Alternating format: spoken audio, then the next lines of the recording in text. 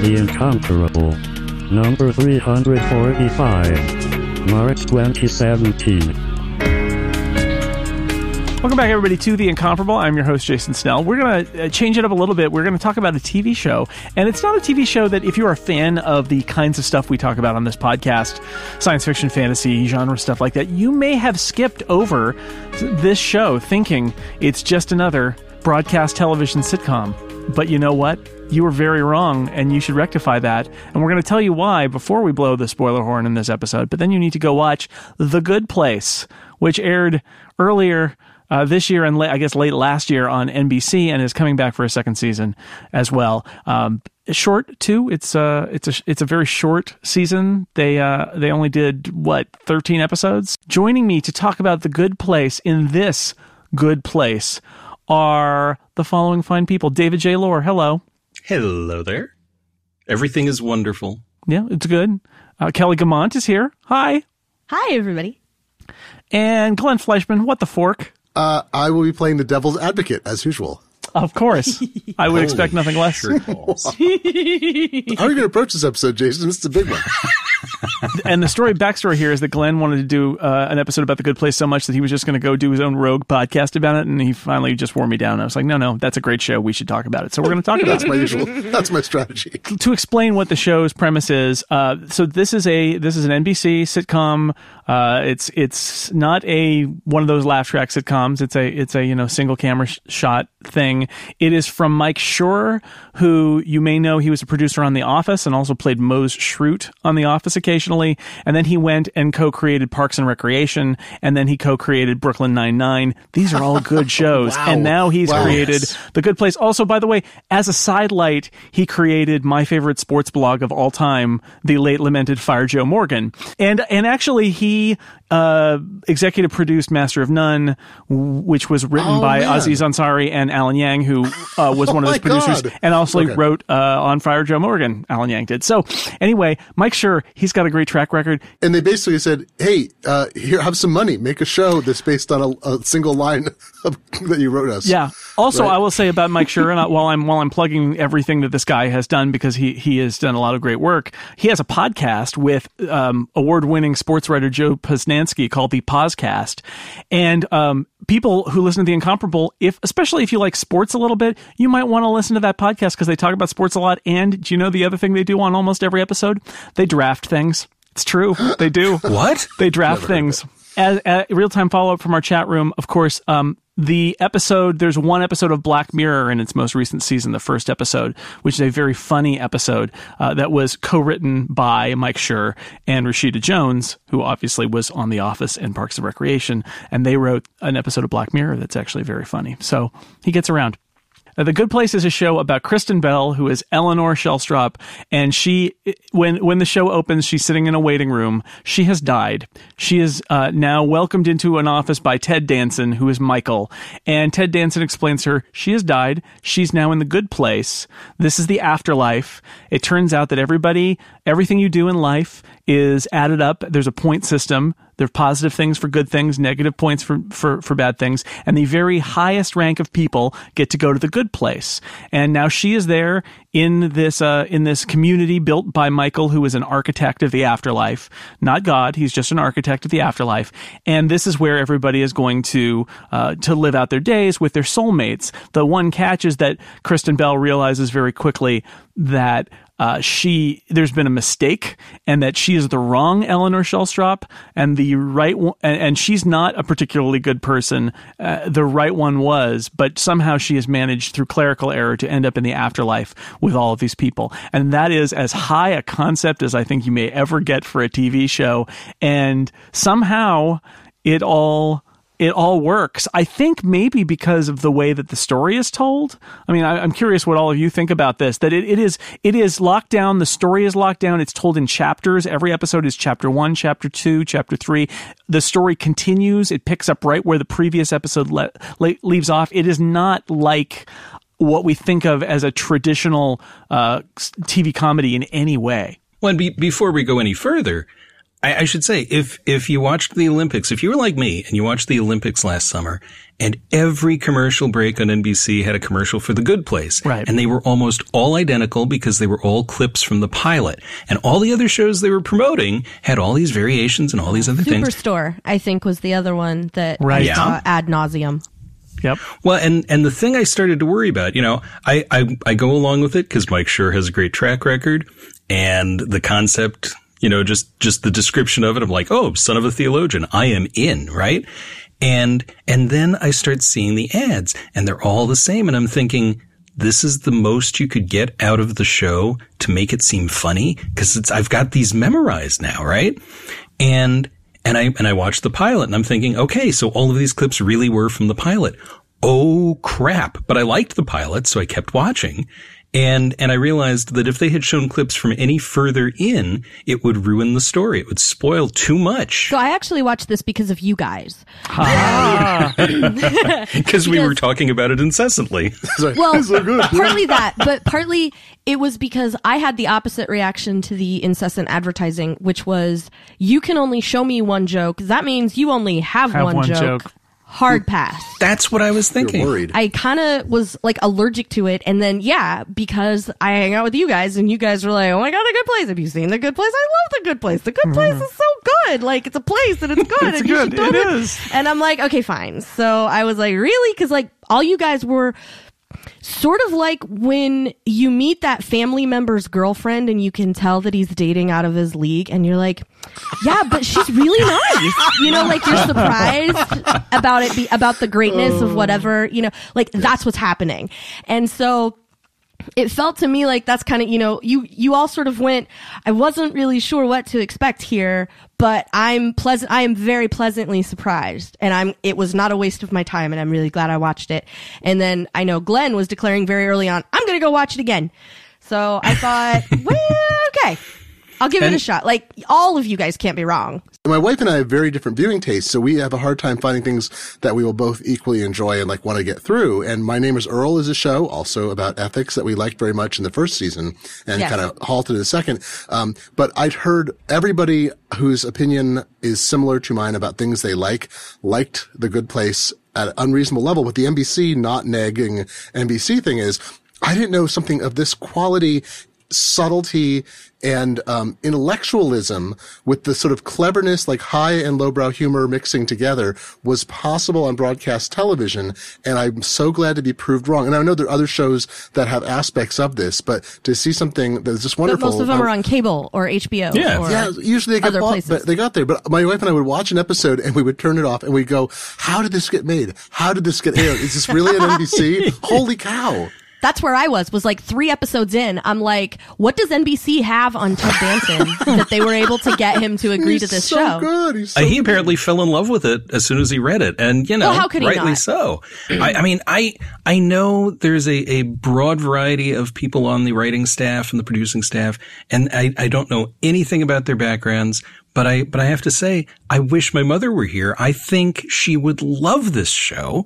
And I mean, just from what I know of theology and her writing about it, I think she would find it very theologically sound, no matter what religion you are. So one of the things that I really like about the pilot, I mean, the pilot is I grant you, they cut it up into promos, and we saw it every time they cut away from gymnastics for 3 weeks. But it is very carefully done in that it tries to get a lot of the questions that we have out of the way very quickly. Like literally, first Kristen Bell, who's great in, I loved her in Veronica Mars, and now here she is, and she's great in this too. And she's great because she's so likable, and that helps offset her character doing all these awful things and being kind of unlikable. It's a great combination. But first thing that happens is she gets called into Ted Danson's office and says, "What you're going to need? I got a few." What she says, "I have one question," and then asks 3 questions, which is great. And then he tries to explain it. And then the next scene is the presentation where Ted Danson basically he like literally gestures up to a screen, and then a video plays of Ted Danson explaining how the afterlife works. And it's so smart because it's funny. There's lots of jokes. It's entertaining, but it also gets a lot of stuff out of the way so that they can go on with the story, including first thing she asks is which religion was right. And he basically says all of them got about 5% right. And then there was this one dude who was high on mushrooms This joke, I don't know why, this kills me. It kills me every. Doug Forson, I looked up the name. He was about 42% direct. We couldn't believe it. And he's got like a memorial plaque in the office. That's the thing that does me in. This is the great thing about the show, right? In every episode after that, this is not really a spoiler, they just, at some point, they pan across the office, there's a shot, and there's Doug. The picture of Doug and his portrait of Doug. And every time it comes up, I start laughing. Glenn talked about a big reveal. There's actually, if you think about it, there are twists in all, if not every episode, then almost every episode where there are things that you assume and then it gets flipped on its head. So there are many things, which is why I think going in fresh is the way to do it. So before we blow the spoiler horn and start talking about some of the story stuff, worth talking about. So the pilot I think is really clever in what it does. The cast is really good. So the people that Eleanor meets, in addition to Michael the architect, we meet Chidi, who is an ethics professor from Africa, who is like, he understands how to be a more ethical person. Eleanor eventually admits to him that she shouldn't be there, and they work out a plan where he's going to teach her how to be a better person in order to earn her right into being in the good place and not be sent to eternal torment in the bad place. Her next door, by the way, they live in a house that's very small and full of paintings of clowns, which is great. God. Because she loves clowns. Because apparently. the other Eleanor loves clowns, and they are horrifying. This is the perfect house for the other Eleanor. Next door in the giant mansion, because everybody gets a house that's appropriate for them, and this really bugs Eleanor, are Tahani, who is a beautiful philanthropist who knew lots of famous people and is... My read on her is, and just awful, because she's so beautiful and perfect and knows it, and she's just awful. And her soulmate, who is a Buddhist monk named Jianyu, who is silent.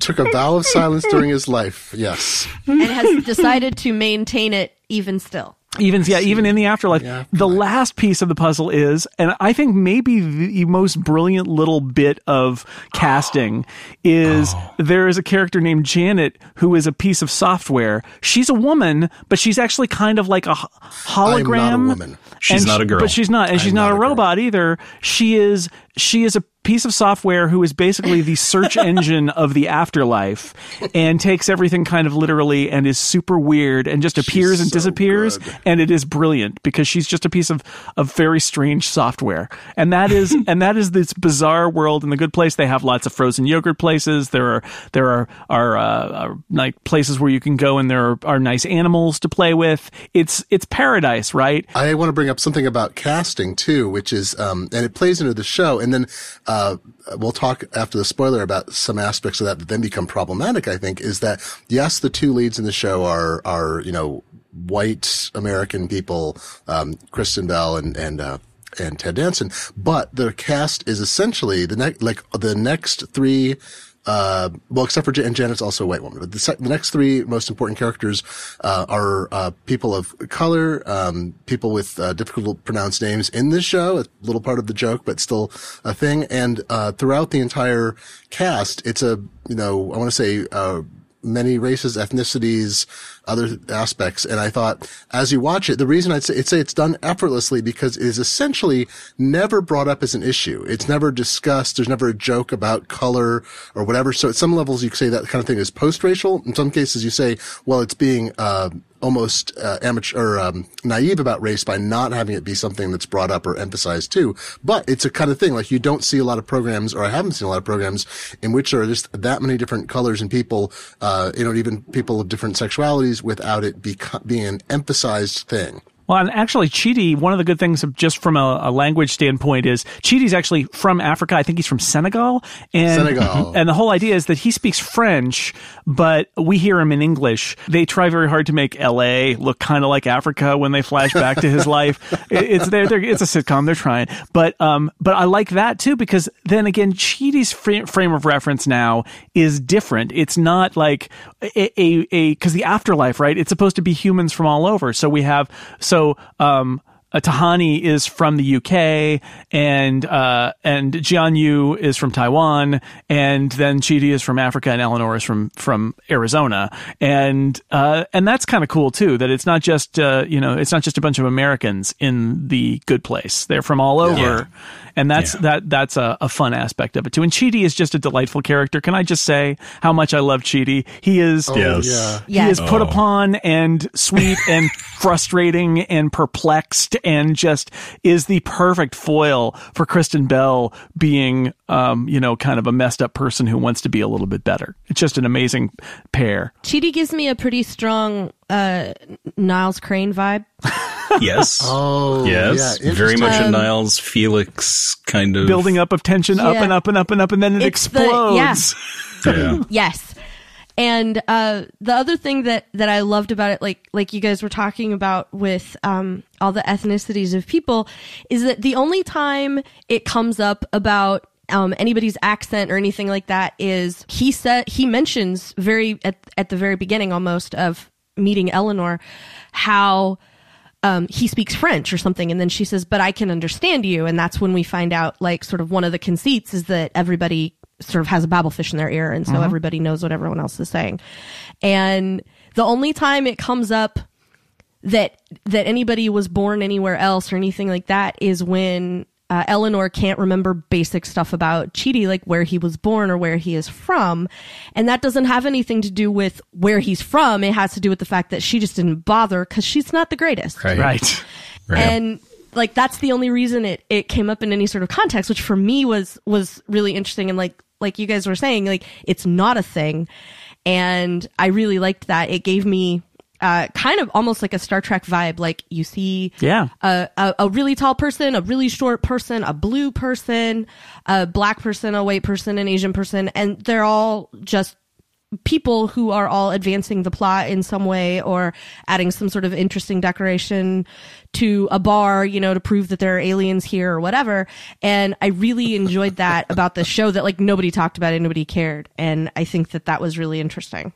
And it's great that you mentioned the babblefish, because one of the things that hit me pretty early on, this feels, I mean, it's not like a Douglas Adams thing, but it feels tinged with his kind of sensibility.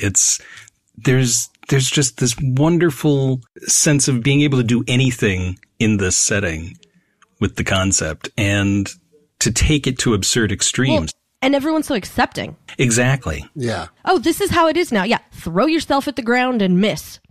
Yeah. Okay. That is straight into Douglas Adams. There are flying lessons in an early episode of this too. It's actually not that far off. I want to mention something about Chidi before we get into spoiler territory too. Is I realized watching the show, some episodes in, I realized that the actor portrays the act of the pain of lying when you've internalized the notion. And I feel this isn't a humble brag. I think this is like more like a super ego societal thing. Is like I try to be a very honest person. I associate with Chidi very closely. His when he is agonizing over trying to be as ethical and honest as possible, but also living in the world. And sometimes you have white lies you tell. We can get into that later. But the thing is, like, just the intensity of agony he experiences when he has to lie. Like, I've gone through that. I've felt that. And I feel like that it's never, usually sitcoms and most television portrays people who have made a really bad decision or trying to justify it to themselves rather than trying to avoid a bad situation and then feeling like tortured, practically torn apart when it's something that minor, like, which we can get into. But I don't think I've identified as closely with someone with the way he's expressing his discomfort with the least subterfuge, not to mention some of the largest. This episode of The Incomparable is brought to you by Blue Apron. Incredible home cooking has never been more attainable thanks to Blue Apron.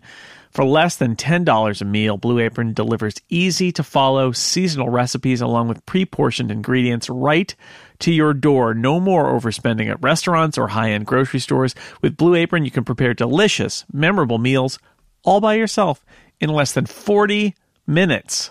Some of the meals available in March include salmon piccata with orzo and broccoli, vegetable chili and baked sweet potatoes with crispy tortilla strips. I had that. Spicy shrimp coconut curry with cabbage and rice. Just tonight, I had this amazing gnocchi.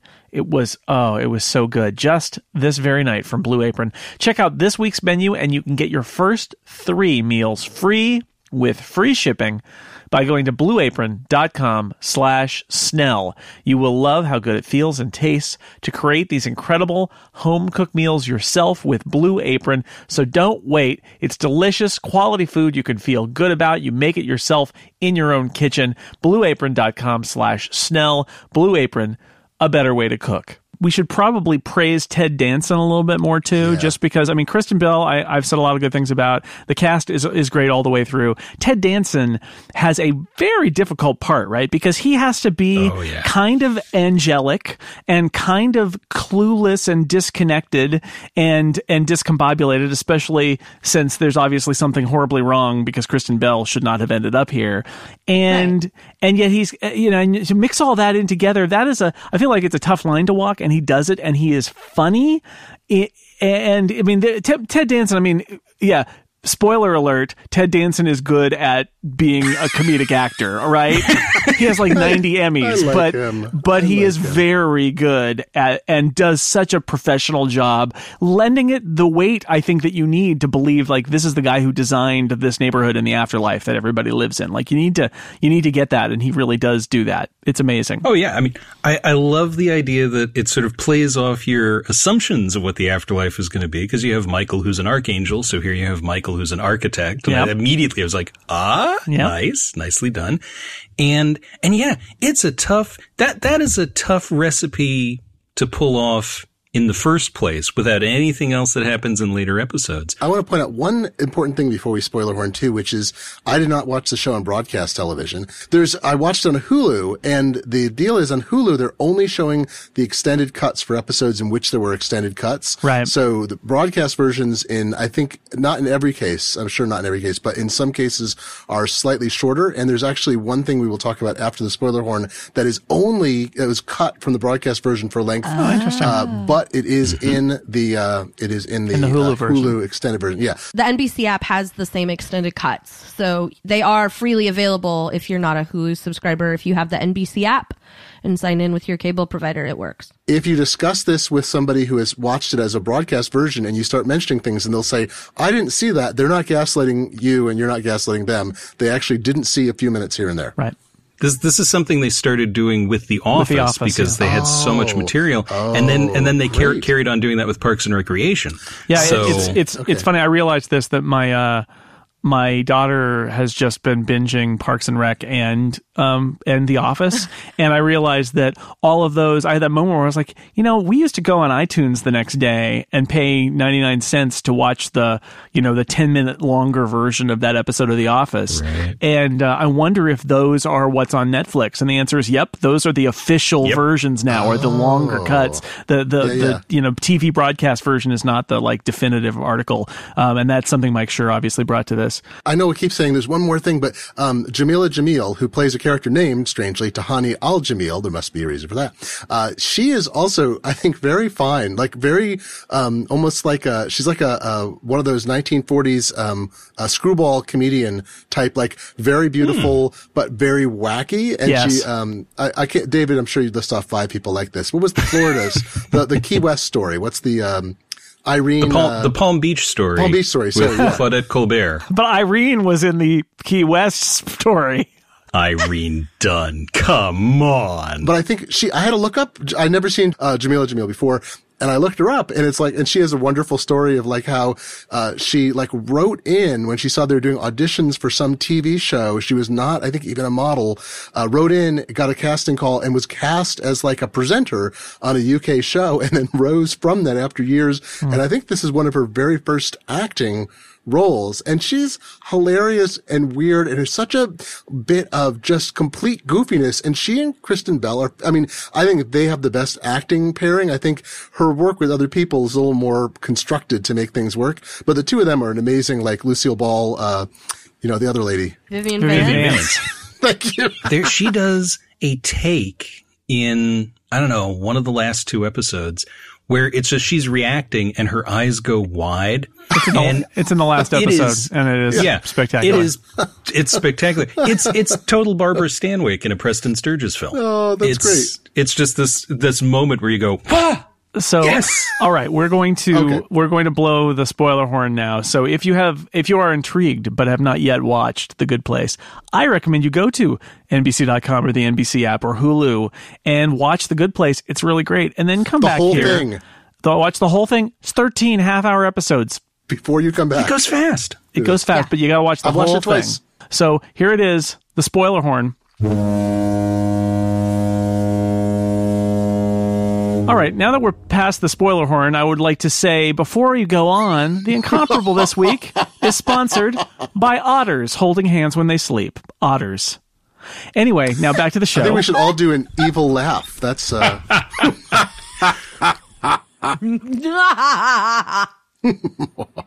So the serious, I mean, the twists here are many. Like, let's not even getting to the end. The real identity of Jianyu as a failed DJ from Jacksonville, Florida, who's just pretending to be a mute monk when he actually is in his man cave, which he doesn't call a man cave. Oh my God. Oh God, which was delightful. I'm like, because I had to back that up. Did he say that? Was that? But, I had the captions on, but it's even a so. hole for your buds. Yes. Okay. It's progressively designed so that there's no episodes that are filler. It's very tight. It's every episode is well constructed. Watching it the second time, I realized almost everything is called back or tied together. Yes. Like there's almost nothing, not even a line that's thrown off. That's not just like, a joke in context that's about the place or about the circumstances that isn't put there. So he constructed this thing that is beautiful in that way, and yet it isn't tedious, and you don't see the clockwork ticking away, waiting for things to spring. I was consistently surprised by it throughout. I mean, not just the big reveal that we'll talk about after a spoiler horn, but I think every episode was full of like delightful, surprising moments that really made me laugh out of surprise as opposed to a punchline. There's like a series of, like, there's one big spoiler or one big reveal at the end, but you're right, as it clicks through, like you keep going click, click, click, click, click, click, click through irreversible one-way decision trees that gets you into this path, which I think is a beautiful construction that mirrors the big reveal. Right. Well, I mean, the story keeps upping the ante, right? Eleanor admits to Chidi that she's not supposed to be there. Eleanor admits publicly that she's not supposed to be there. We learn that Jianyu is not supposed to be there. We learn that there's a medium place that is a purgatory that is available. We see emissaries from the bad place who come to the good place, right? I mean, like, it keeps ratcheting things up. It's doing world building. It's taking twists you don't expect, and then that leads to the final, revelation in the last episode. And it burns through what other shows might do in 5 years. seasons. Yeah. Oh, yeah, right? You're totally right. And I mean, this is a show where I don't know how, I mean, Ken Levine has the rule that when you sit down to pitch your show, you should have the season premiere of season 7 in your head, so you know where it's going. And I don't know if they know where this is going, but I really want to see where it's going because they definitely have strong ideas, at least. I mean, I know the first season was probably planned, and I'm sure when they got to the end of that, they were like, well, obviously this is where it goes. And they sort of laid that out, themselves. Like, this is my imagining of what's happening. And what I hope, because one thing about this story, the way it sort of jumps back and forth between where they are now and their lives, what they had before, it gives me a very big Lost vibe. Wow. And when I got to the end of it, I was very, very excited. And then the voice in the back of my head went, but no, Kelly, because what if it turns into the 3rd season of Lost? And they knew they were signed up and they just had no idea where they were going because they didn't know how much longer they had to get there. So then I sort of worried about that. But that was one of the things that struck me watching like the first couple episodes of this, as I was sort of getting a feel for it and like, is this something I should, be spending my time with? And one of the things with the NBC app is that it will just keep playing the episode for you. Yeah. So by the time I realized, like, sort of looked up and sort of tried to pay attention to it, like I was like most of the way through the second episode. And so I thought that was really interesting too. Like it really does just sort of go, because you start getting invested in the people and in the world and what's happening. And like you start like pulling for Michael. You're invested in him a little bit because this is his first neighborhood, and isn't that nice for him? And he is such a personable, sweet actor that you are totally on board with him. Yeah. So he gets there and you're like, yes, and then you're like, Eleanor's like, it's not, this is not my beautiful house. This is not my beautiful Chidi. And you're like, and then you sort of wonder, like, well, obviously she's, the one, she's the glitch. Right. So what's she gonna, how is this gonna resolve around her? And then you find out that the whole reason the silent monk is silent is because if he opens his mouth, everybody's gonna know that he's a glitch too. Right. In his own special way. It is in the chat room. They're pointing out that Mike Schur actually did apparently at least give a call to Damon Lindelof and talk about world building when he was putting together. Yes. And this does come across as a vision. I mean, he assembled a good writing staff and different people wrote all the different episodes, but it clearly comes from his vision of what he wanted this show to be. So the big reveal, which we haven't even said yet, is just to make it clear, in the final episode, what happens is there's a great moment where Kristen Bell is watching everybody bickering with each other because there's this, the bad place is going to take two people back to the bad place from the good place in order to balance the books for Jianyu and Eleanor. And Kristen Bell gets this look on her face as she's looking at everybody. Because and in watching it back, I was noticing, that's the moment where she says, "Wow, this is like we're in hell. This is torture." Right. Yeah, we are all just. She says, "This is torture. We are all just yelling at each other, tormenting each other." And she's like, "I got it." She starts to laugh, and she's like, "I figured it out. I got this." And scene is so good. And she calls in Michael and says, "We aren't going to the bad place because this is the bad place." And it's like, wow, that was a big leap, Kristen Bell. I don't think it's going to work. And you cut to Ted Danson and he just starts evilly laughing, and she's totally right. It's the bad place. And he goes, "I can't believe you figured it out." My wife and I are just like, holy. The scales drop. And can we just talk a minute about that laugh? Oh my, that's not just a laugh. That is an evil, gleeful giggle. I mean, that is just, and I saw them talking about it and saying, he tried it several different ways. And then he's the one who kind of said, let me just try giggling. Oh, that's where you get. I don't want to be dramatic about it. This is not a dramatic reveal. This is, Well, this is one of the things, there's so much to talk about with this show, but I want to highlight that thing specifically, which is that, there's kind of this interesting character commitment. So we at this point are pretty sure after that reveal, we realize we have not seen anyone from the good place. Janet has been stolen by Michael from the good place. Right. And there are also bad Janets in the bad place, but we have not actually seen anyone from the good place except probably in that brief video in the medium place episode, because we believe that's legitimate. So that may be the only good police person we've seen. So Michael and all the other people from the bad place are really invested in their work. They really take a lot of care with it. It's not a put on. And so the bit where he says, well, Chidi, you were actually the closest of getting in. He says, well, not actually that close, but you were the closest. And he said, oh, that actually makes me feel worse. And Michael says, oh, thank you. I really need to hear that. And the genuineness with which Ted Danson sells that, you're like, oh, these people, they sort of hate, they don't have any hate in them, even though as they talk about hating human beings and thinking they're stupid, this is enjoyment for them. They're doing this to have fun.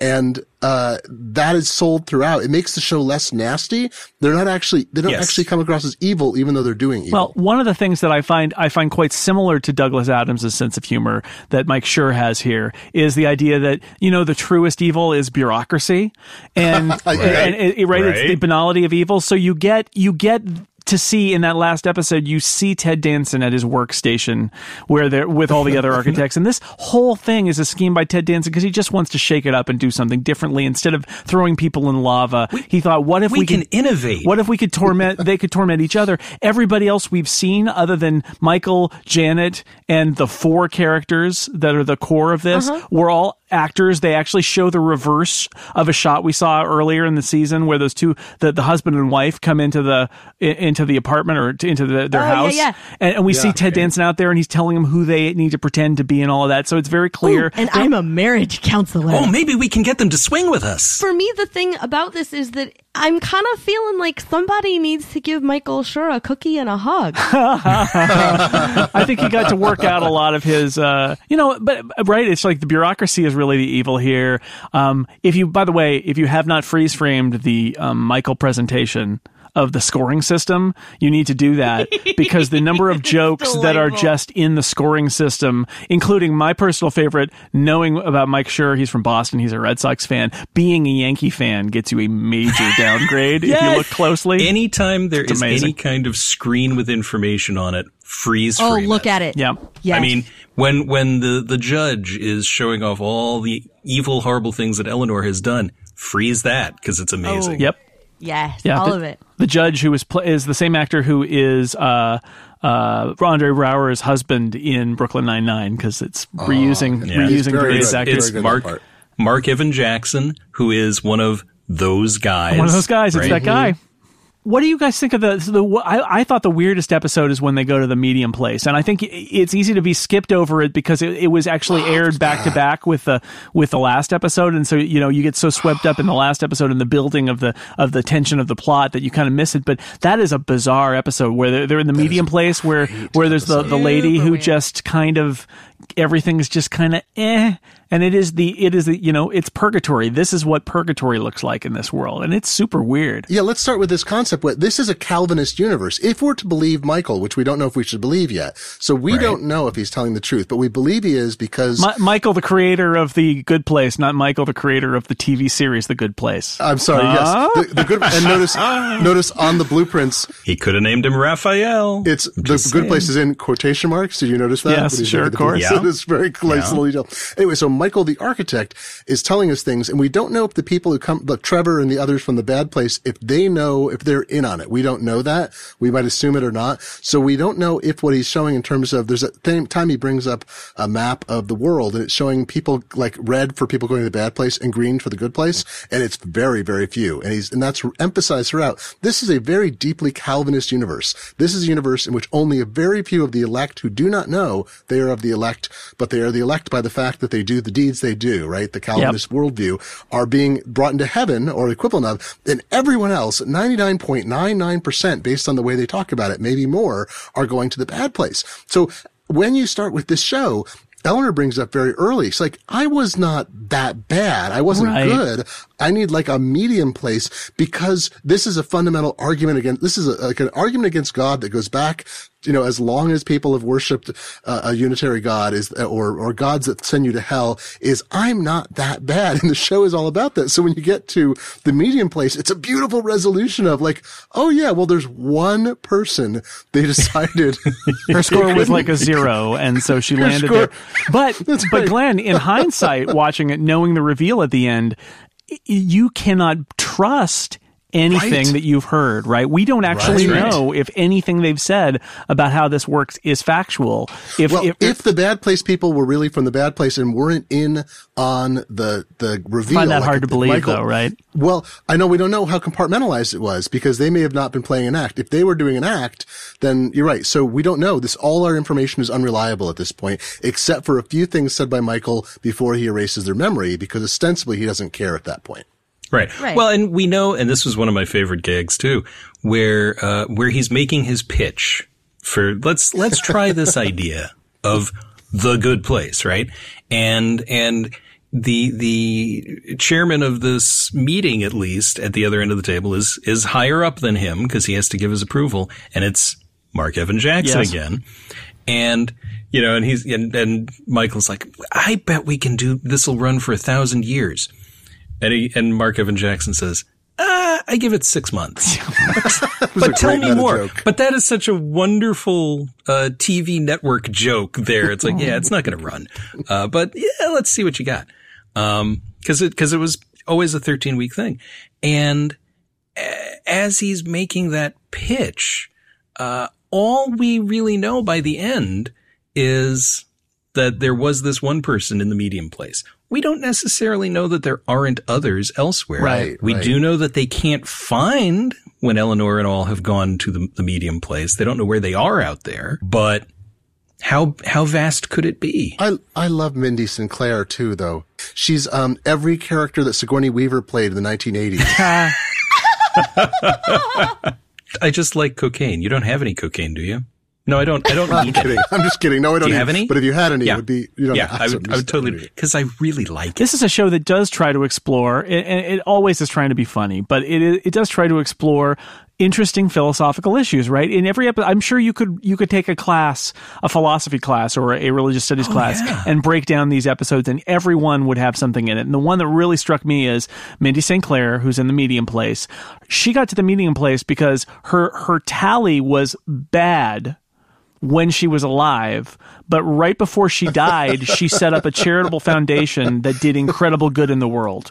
And the question is like, what do you do with that? How do you judge a life when that is what happens? Like, can she buy her way into goodness at the very end of her life, not knowing that it was the end, but that's what happened? It's just a fascinating question. And the answer here is they basically didn't know what to do with her. So they stuck her out in the middle of nowhere by herself, drinking tap water and everything is balanced, warm right? beer. It's her favorite beer, but it's always warm. Yep. It's her Yeah. favorite music, but it's always the Eagles and it's always the live version, right? I love so that. It's a always little good, live. little bad. There's this weird Susan Komen thing too. The Susan G. Komen for the Cure Foundation or whatever. I don't think it's intended to reference her, but that's Susan Komen died and her sister founded a foundation that's, become an enormous worldwide force after she died. And I thought, what a weird thing to have constructed this Minnie Sinclair plot. And but it wasn't, Susan Komen wasn't a bad person while she was alive. Intentional. Yeah, it was just strange. I think that's definitely a reference because it's too exact. It was very funny. She was actually my first question. What the heck is Mindy St. Clair? Like, She's a if plot this point is what's for happening season 2. here, That's then right. Yeah. what's her deal?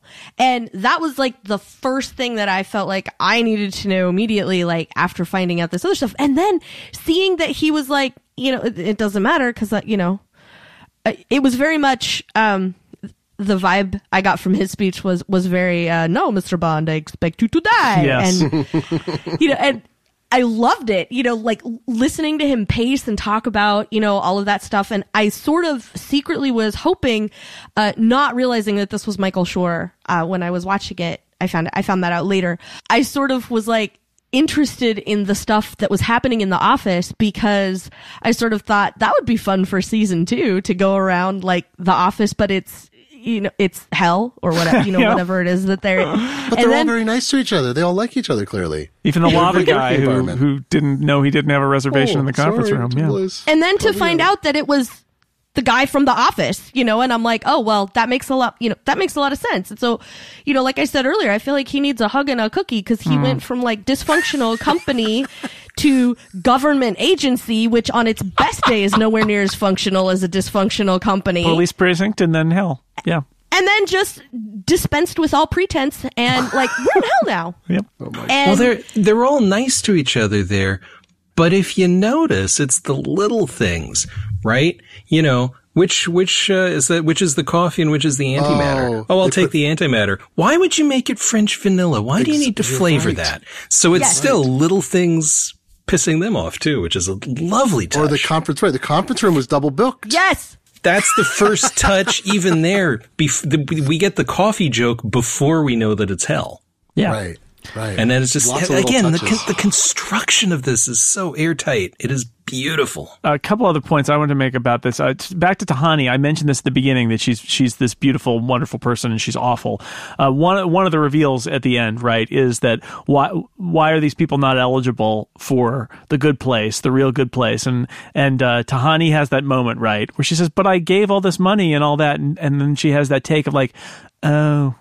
Right, I did it, but I did it all for the glory and the grandeur and to be able to. I did it to show up my parents and my sister, Right. and I wanted to my screw motivation Ryan Gosling. So that is, and that's great because I felt that about her the whole time, right? It's like, how can she have a high score? And again, I never twigged to the fact that maybe this was the reveal, but I kept thinking to myself, just within the premise of the show, just criticizing the show, not realizing the show knew what it was doing. It's like, she's awful. She is so self-congratulatory, and she looks down on everybody else. And, she's just this, and in a funny way, she's not an awful, like, unpleasant character to watch, but the whole time I'm like, who does she think she is? She's so terrible. Yes. And lording it over everybody else. And it turns out in the last episode, it's like, yep, that's exactly right. You were not wrong. And that's why she's here. It's great. It's great. Well, they shaved down her corners over the course of the series too. Sure. So she seems intolerable. The bit about the accents, right? And Eleanor says,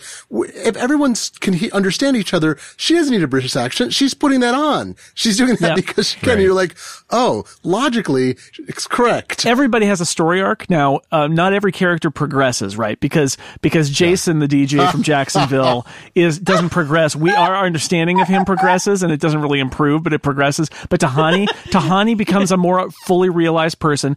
Eleanor is fascinating because Eleanor, in order to sell you on this premise, makes her seem really bad up front. And by the last episode, you reveal just how bad her life was, and she gets emancipated from her parents who are awful, and like she had a very difficult upbringing to get where she is. So we understand that more, and with Chidi, we realize because he's this paragon, and then as we see flashing back to his interactions with other people and the fact that he wrote an unreadable book about ethics, we discover that he's not all he's cracked up to be, and he was actually very difficult to be around, to be his friend, and it's all like everybody grows and changes, and our perceptions of them change throughout, which again is not sitcom 101, quite the opposite. It is, it's not meant to work like this, but that's how this is constructed.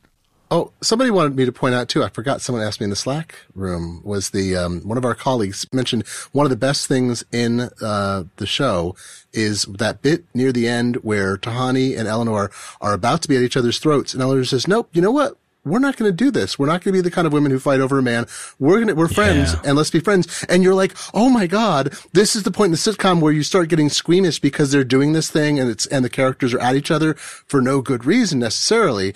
And they broke that moment, and it was genuine, and it has this payoff. And you're like, wow, this is something like, forget the ethics even. Like, that was something so refreshing and beautifully played out. Yeah. That was Nathan Alderman, our friend who couldn't be here tonight, but he sent his, and he's absolutely right. That's a great thing that happens, is that these characters do form a connection. I mean, in the end, and this is sort of a workplace sitcom, it's just a really weird one, but in the end, that is how they laugh at Ted Danson and have beaten him at the end, except not, but we'll get to that about where we go. Is like, you blew it. We ended up, you tried to get us to torment each other, but we ended up working together and caring about each other, and that's what wrecked this. And you see them build those relationships and refuse to go down these paths. It turns out it's all a setup. They're all meant to go down those paths and behave badly. And at some point, they all grow and progress as people and refuse. And that destroys the plan that Ted Danson has. And then, again, this is what you get when you get a great comic actor like that. You see him thinking on his feet in the moment. He goes, that's it. I never should have put you together. I should put you farther apart. Which is the premise. We'll do that next time. The premise for season 2, right? Oh, and that was beautiful. We'll do that next time. And you're like, this is like a TV show. Wait, this is a TV show. Yeah, but it's also like, all of a sudden, it's like you're in the Matrix or something like that. That's that funny moment where it's like, I'm going to wipe your memories. We're going to start again. I'm going to do it differently, and I'm going to get you this time. But Eleanor has one more trick up her sleeve. Thank goodness. So it's like a Star Trek episode or any other science fiction show. Again, for people who are listening to The Incomparable, one of the reasons you like this is it is using that trope, which is, how do you get out of a time loop? Can we pass information through a time loop? And the answer is, Eleanor writes a note to herself, folds it up, and sticks it in the mouth. She says, you don't swallow anything, right? You don't eat things. Yeah, Janet doesn't eat anything. So she folds up the piece of paper, sticks it in Janet's mouth, just puts it in here, and it's on her notepad. They go ha ha ha, and Ted Danson just snaps his fingers and says, it's a reboot, and we go back to the very first scene from the very first episode. Eleanor, could you come in, please? It's the same thing. Oh, I just realized they show Eleanor gets to see see her Janet getting married, and she can't eat, and you see Jason try to stick food in her mouth. So that's the tell. Right. That's why Eleanor is presented as a very like street savvy, clever person who has sort of bad morals, but is but very attentive. She's and very smart. It's a part written for Kristen Bell, right? I mean, it is. It is made for her. The premise of season 2, presumably, is, I mean, what Ted Danson says is, I'm going to separate you, and so we see that Kristen Bell's got, and again, these are not just plot points, but callbacks to jokes that have been set up earlier. She's got the mailman, because one of the things that she got in trouble for was setting fire in a mailbox to get the mailman to take off his shirt. So it's a hot and mailman 10 minutes later, who takes off his shirt, and that's her soulmate. But this is all foiled because what happens is Janet shows up and says, "This was in my mouth when I rebooted." And it says, "Find Cheaty," and she says, "What the fork's a Cheaty?" But that's your twist ending is they passed one piece of information through that's going to let them. They're going to have to learn, right? So I assume where we're going to start is everything's going to be different. Everybody's going to be separated. They maybe even put in different scenarios so the show can be a little bit different. But we're going to get to watch this time knowing what we're seeing as they figure out what's going on, which I think is great. I think that's really fun. But that is a full-on science fictional premise that the show is completely committed to now, which is great. And I hope and suspect we're going to get to see a lot more of the office politics behind the scenes too, because now we know that. I was excited about. I actually was looking forward to, this will be fun. Maybe because at that point, again, and the NBC app just kept feeding me episodes, so I wasn't really paying attention to how much show I had left. So I saw them and like a couple of actual conversations that Michael was having in the office. And I thought, it would be fun if we got to see more of this. And I hope that we do. That's one of the things that is my hope for the second series, is that that's something that we get more of from somebody who we know already is really good at that. Dare I say, Kelly, that the other show that this sort of reminded me of at the end was Westworld. Because it's a little bit of that, right? Which is, it's a reset and you're not going to remember, but something is going to persist. And, it's a trope. It happens. But I was not expecting to see it here. I think that's really the thing that tickled me. Absolutely. Yeah. As I'm occasionally texting Don Melton to figure out when we're going to start recording this stuff for the rewatch, like I'm watching this show. And so, it was very much at the front of my mind as well, watching this and going, this seems familiar. It's Westworld with lost souls instead of robots. Exactly. It is both about literally building a world and setting it in motion, and then something goes wrong and something starts infecting everything. And how do you change that? How do you get out of it, and how do you control it? Including literally a sinkhole that grows and sucks people in. Which is obviously constructed as I mean, there's so much where I'm like, obviously everything that occurs within the place ostensibly was caused by Michael, was part of a plan to do something, or was it? Because he says they're improvising a lot. So did they cause the sinkhole, or was that a byproduct? After Eleanor admits to everyone that she shouldn't be there, they didn't expect that. That was the first crack. And then at that point, everything that they were doing after that was improvised, because they had to, they were off the plan. That was when it started to unravel. And I mean, we've already talked a little bit about casting, and there are names in here like Kristen Bell and Ted Danson. But there are a lot of discoveries in the show. I mean, this show is so beautifully cast. Right down to the guest stars, right down to the one-shot things. And I mean, Adam Scott, come on. But Adam Scott is so great. Maybe the biggest discovery in this show for me, is Darcy Carden as Janet. She is, I mean, it's so a beautifully conceived and written character, and she is pitch perfect in every variation we see. She's amazing. The bit where they're trying to shut her down, and she's like, I will warn you that I will do a very convincing job, but I am not. And then, please, my children, here are my children.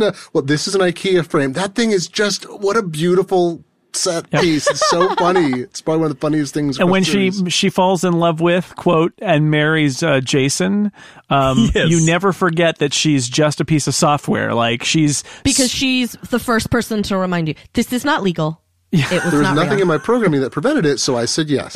And it is, Right. she does it with no effect whatsoever. It is literally just, as he's running through his dialogue, she just goes, you're such a beautiful girl. And she just, I'm not a girl. And there's no, she's not trying to interrupt him. She's like, Fun fact. I'm not a girl. And then, like, when she reboots and, like, Yes. is still kind of working it out.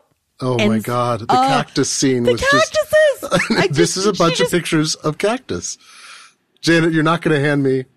That was almost You're not gonna Monty. hand me It a was very cactus, Mon- are you? Yeah, No, that was no. very. It was a good Monty Python interaction. Just briefly, like, you're not. What are you holding? It's not a cactus. Yes. No, Yes, he's yes. not. And Bad Place Janet. Oh my Yes. God. she's Oh, wonderful. Biker Janet. Oh. Like, I loved every iteration of Janet. Like, for me, was really entertaining in some way, whatever it was. I thought she was awesome, and I loved that, like, her interaction with everybody and how, she's the first person to remind you that she's not a person, that she's not a girl, that she's not, real, and all of the things that she keeps saying. But then she does stuff like is trying to be helpful to Jason, is nice to him. And he really takes that to heart, and that's like, he even says, like, when I first got here, you were the first person to be nice to me. Well, back to Westworld, right? She is an uncanny valley kind of figure where it's like, is Yeah. it real or is it programming that seems real if you want to believe it? I also got a Star Trek Voyager, holographic doctor kind of vibe, again, to get into the science fictional. Yeah. She is a science fiction character in the middle of the sitcom for sure. Well, and she is definitely what's a good word? An avatar, a fake thing that is learning what it is to be human a little Right. bit, right? A little bit by at a the time. end, A little bit. she doesn't, at the end of the show, she does not want to be rebooted. She wants to be with Jason. People, it gives you the ultimate freedom as a visual creative medium person of this filmic variety, where you can play with those notions of universality. And I thought actually The Good Place discards with that when and my wife had pointed this out, like, oh my God, they threaded the needle on religion in the very first episode where he says, well, it's about, who is right, she asked, right? He's like, well, 5% the Christians and 5% the Jews and 5%. It's like nobody was really got it at all. And you're like, oh, he totally diffuses it. So there's no God discussed. There's no one religion that won. And it's put into this sort of, other categories. So I'm sure some people are offended about it because it is religiously oriented at the sense of having an afterlife. But without, it's entirely about ethics instead of about religion. Well, it's ethics and logic. It could not be more welcoming and gentle and open about the premise of, like, you all, I mean, in the nicest way possible of saying at the very beginning, well, you all got it wrong mostly, but you had a little bit right.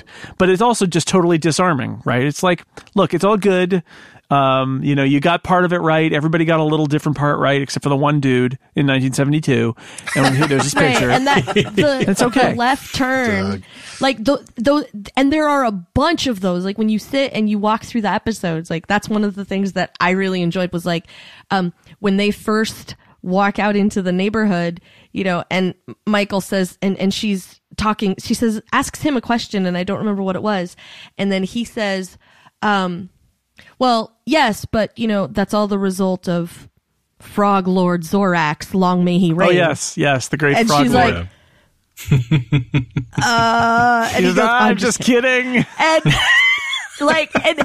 those moments every once in a while, and just like, the folder, are you, what are you holding? Is it a cactus? Are you going to try and give me another cactus? No, it's a folder full of things. And she hands it to him, and it's a folder full of pictures of cactuses. And, like, every once in a while, there's that left turn in the middle of something. And I think that was the thing that kept me watching, was I wasn't super interested, honestly, at the beginning, and then totally got sucked in. And it was because of that stuff, like, as Ted Danson completely deadpan says, Frog Lord Zorax, long may he reign, and you're like, What have I gotten myself into? What have I done? Like, I actually had that moment of, like, what have I done? And then, what did Glenn make me do? And then, What did I make you do? That could be a whole series of itself. what did Glenn convince me of here exactly? And then, like, and that was the part that was very entertaining to me, was just often enough, not often enough to be like, oh, it's just this goofy show, but just often enough that you don't end up sort of drowning in a sea of Chidi's ethics books. Yeah. Well, that's the thing. I mean, when you describe the premise to some people, they're like, oh, what is this? The Summa Theologica? Do I need a degree in divinity to watch this? Like, no, absolutely not. Also, you know, when Glenn tells you to watch something, mostly it's a bad idea. I'm glad you were lucky. God. I beg. When have I ever steered you wrong? Zardoz. You can't stop thinking about it years later. So it is. So, you know, if you've gotten to this point and you blew through the spoiler horn and you still haven't watched it, you should go watch the show. It is not only not very long, but it's really great. It is, unlike anything I've ever seen. It is obviously I think this is the only can happen when there's a creator that a network really trusts and they believe in him and his idea and want to see this vision kind of fulfilled. We're in a weird time in television where networks are trying things like The Good Place and that they would not have maybe tried in the past. It's it's hey, if we can get a few million people to watch it, maybe that'll pay enough quarters that we can keep the machine running. Exactly right. Keep those magic fingers vibrating. Let me point out, when it comes to that kind of thing, one of the things for me that was actually sort of exciting about this was that the whole season was available freely to me just as a cable subscriber, not as a person with Netflix or Amazon Prime or Hulu or any other paid TV, any other paid online only service. This is something that was available to me. I'm just a cable. I get cable at my house, cable TV. As a cable subscriber, I can install the NBC app and tell it like, this is my cable provider or whatever. And I got the whole season. Well, and you know, back in the day, you'd have shows where you had to wait for summer reruns or that they were failing until summer reruns, like Dick Van Dyke and All in the Family and Cheers and all of these shows that were like, you know, pinnacles of television were failing for a long time because you didn't have a chance to go see them or you didn't have a chance to hear about them. You know, if someone said, oh, you got to see this, and it was already off the air for a while. And now, it's very easy to say, here, just sit down, turn the computer on, you're good. Yep. Well, and not everyone does that. And that's the thing that I thought was really nice about this was that, I don't have to wait for the second season to be almost here before I can go buy a DVD of the first season and watch that.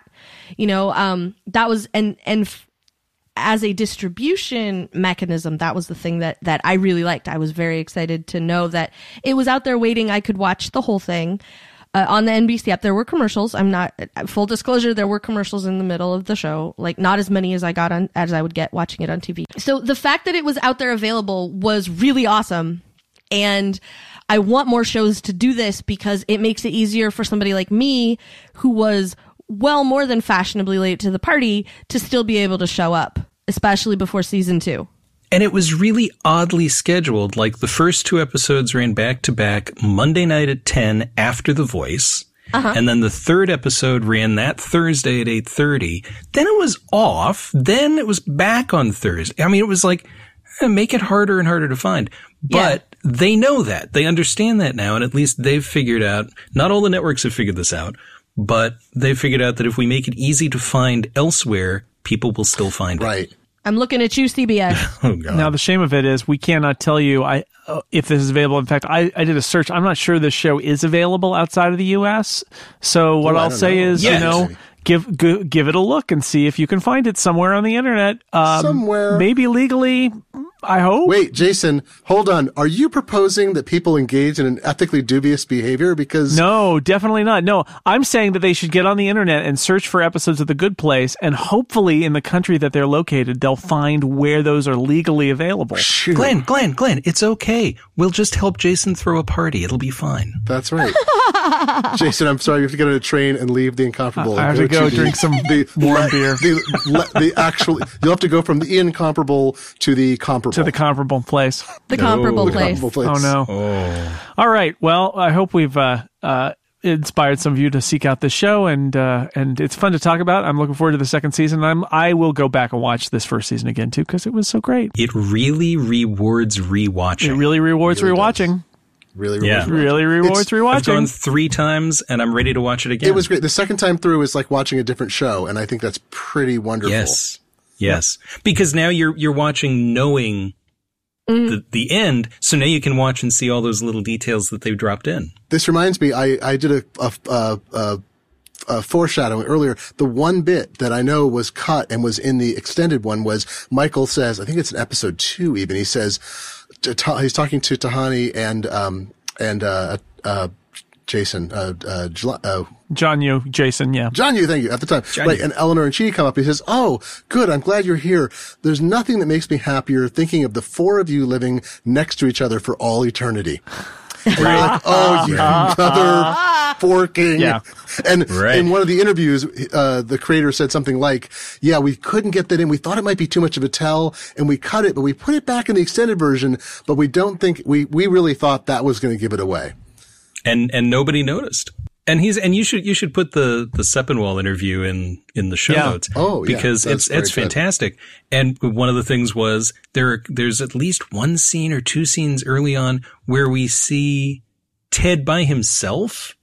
And the question was, is he play acting while he's by himself? You know, if we see him being fake at any point, would that give it away? And they said, well, we had to figure that out. The door was open. That's a very interesting. The door was open, issue. so he knew that he could. Well, the thing that I liked about Ted Danson, like as we get through the end of that last episode, is that in a bunch of like big ways, he's exactly the same. It was still his first neighborhood. He's still really earnest about that. He's still really excited to see how it goes. He's really worried about things going wrong. You're right. Yeah. And so he's still like fundamentally the same guy. It's just that this is all set up to torture these people instead of to be the good place that they had been led to believe that it was. Well, the easiest lie to tell is the one that isn't much of a lie. Mm-hmm. Right? Most of the detail is true. And that was the thing that really struck me about him, was that he, like, none of that stuff was a put on. Like, it seems like for as fundamental as it becomes, you know, because this, go ahead, Michael, call the train. You want to play? Let's play. Yeah. You know, like as fundamentally different as the world is once Eleanor figures that out, at the same time, on a bunch of other levels, like not a lot has changed. Yeah, and I thought that was really that made Michael really interesting. And that was part of what was great about it. You still somehow feel for him even after that, right? Yeah. Like when he's relieved at Chidi being a little upset, he's like, "Oh, thank you, I needed that." Right? Yeah. You still and seeing him in the conference He's just a room, guy who's seeing trying all to those do things. something interesting with his job that's really Right. boring, right? That's right. Right. Yeah. And that is Trying to impress again his such boss. a fine tightrope to walk. Yep. Yeah. Oh my God. The most horrifying thing in the show, it's that brilliant thing, and they don't overuse it, is when the walls of the bedroom close and it plays out. All the clown stuff is terrifying. And the huge clown face. That is the most, and especially when, man, that is disturbing. Like even when the evil people, Yeah. Yes, they go behind it and close the doors. that's just wrong. Yeah. My wife thought a house filled with clown pictures was a dead giveaway from the first show. She does not like clowns. Just saying. I don't either, and even if I didn't mind them, I think I like them less having watched a season of this show. And watching it back, you do sense that threatening layer. But the first time, this is what is so clever about how it's built, is the first time through, you write it off as being part of the mistake with Kristen Bell's character. Right. And so you're like, oh, well, you know, so it's funny. It's a funny thing that the real one liked clowns. But the second time through, you're like, oh, that's cruel. That's mean. Just mean. Well, especially when Trevor says, you know what's funny?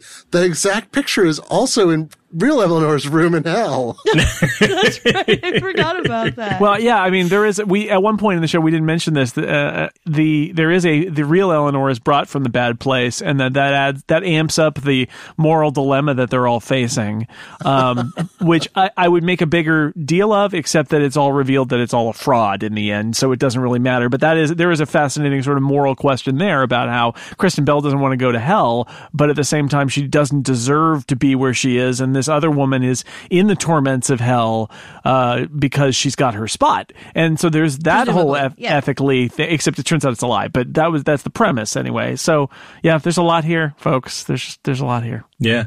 I mean, we always talk about what's the best show you've seen this year? What's your favorite shows this year? This is maybe the best show I've seen in at least 10 years. Wow. I'll go that far.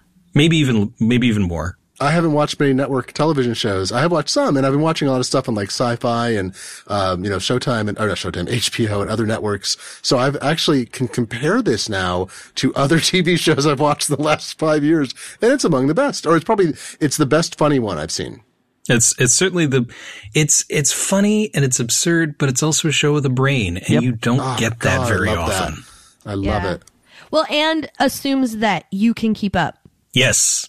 That's the other thing about it is they don't hit you over the head with it 8 minutes into the first episode, and then you spend the rest of the season waiting for everybody else to figure out the thing they told you in the pilot. Yeah, there's no recap. I mean, that's the other thing is there's no previously. What Mike Schur said is he's fully embraced the fact that like, look, you need to pay attention to the show. That's what the show is. We're not going to recap it.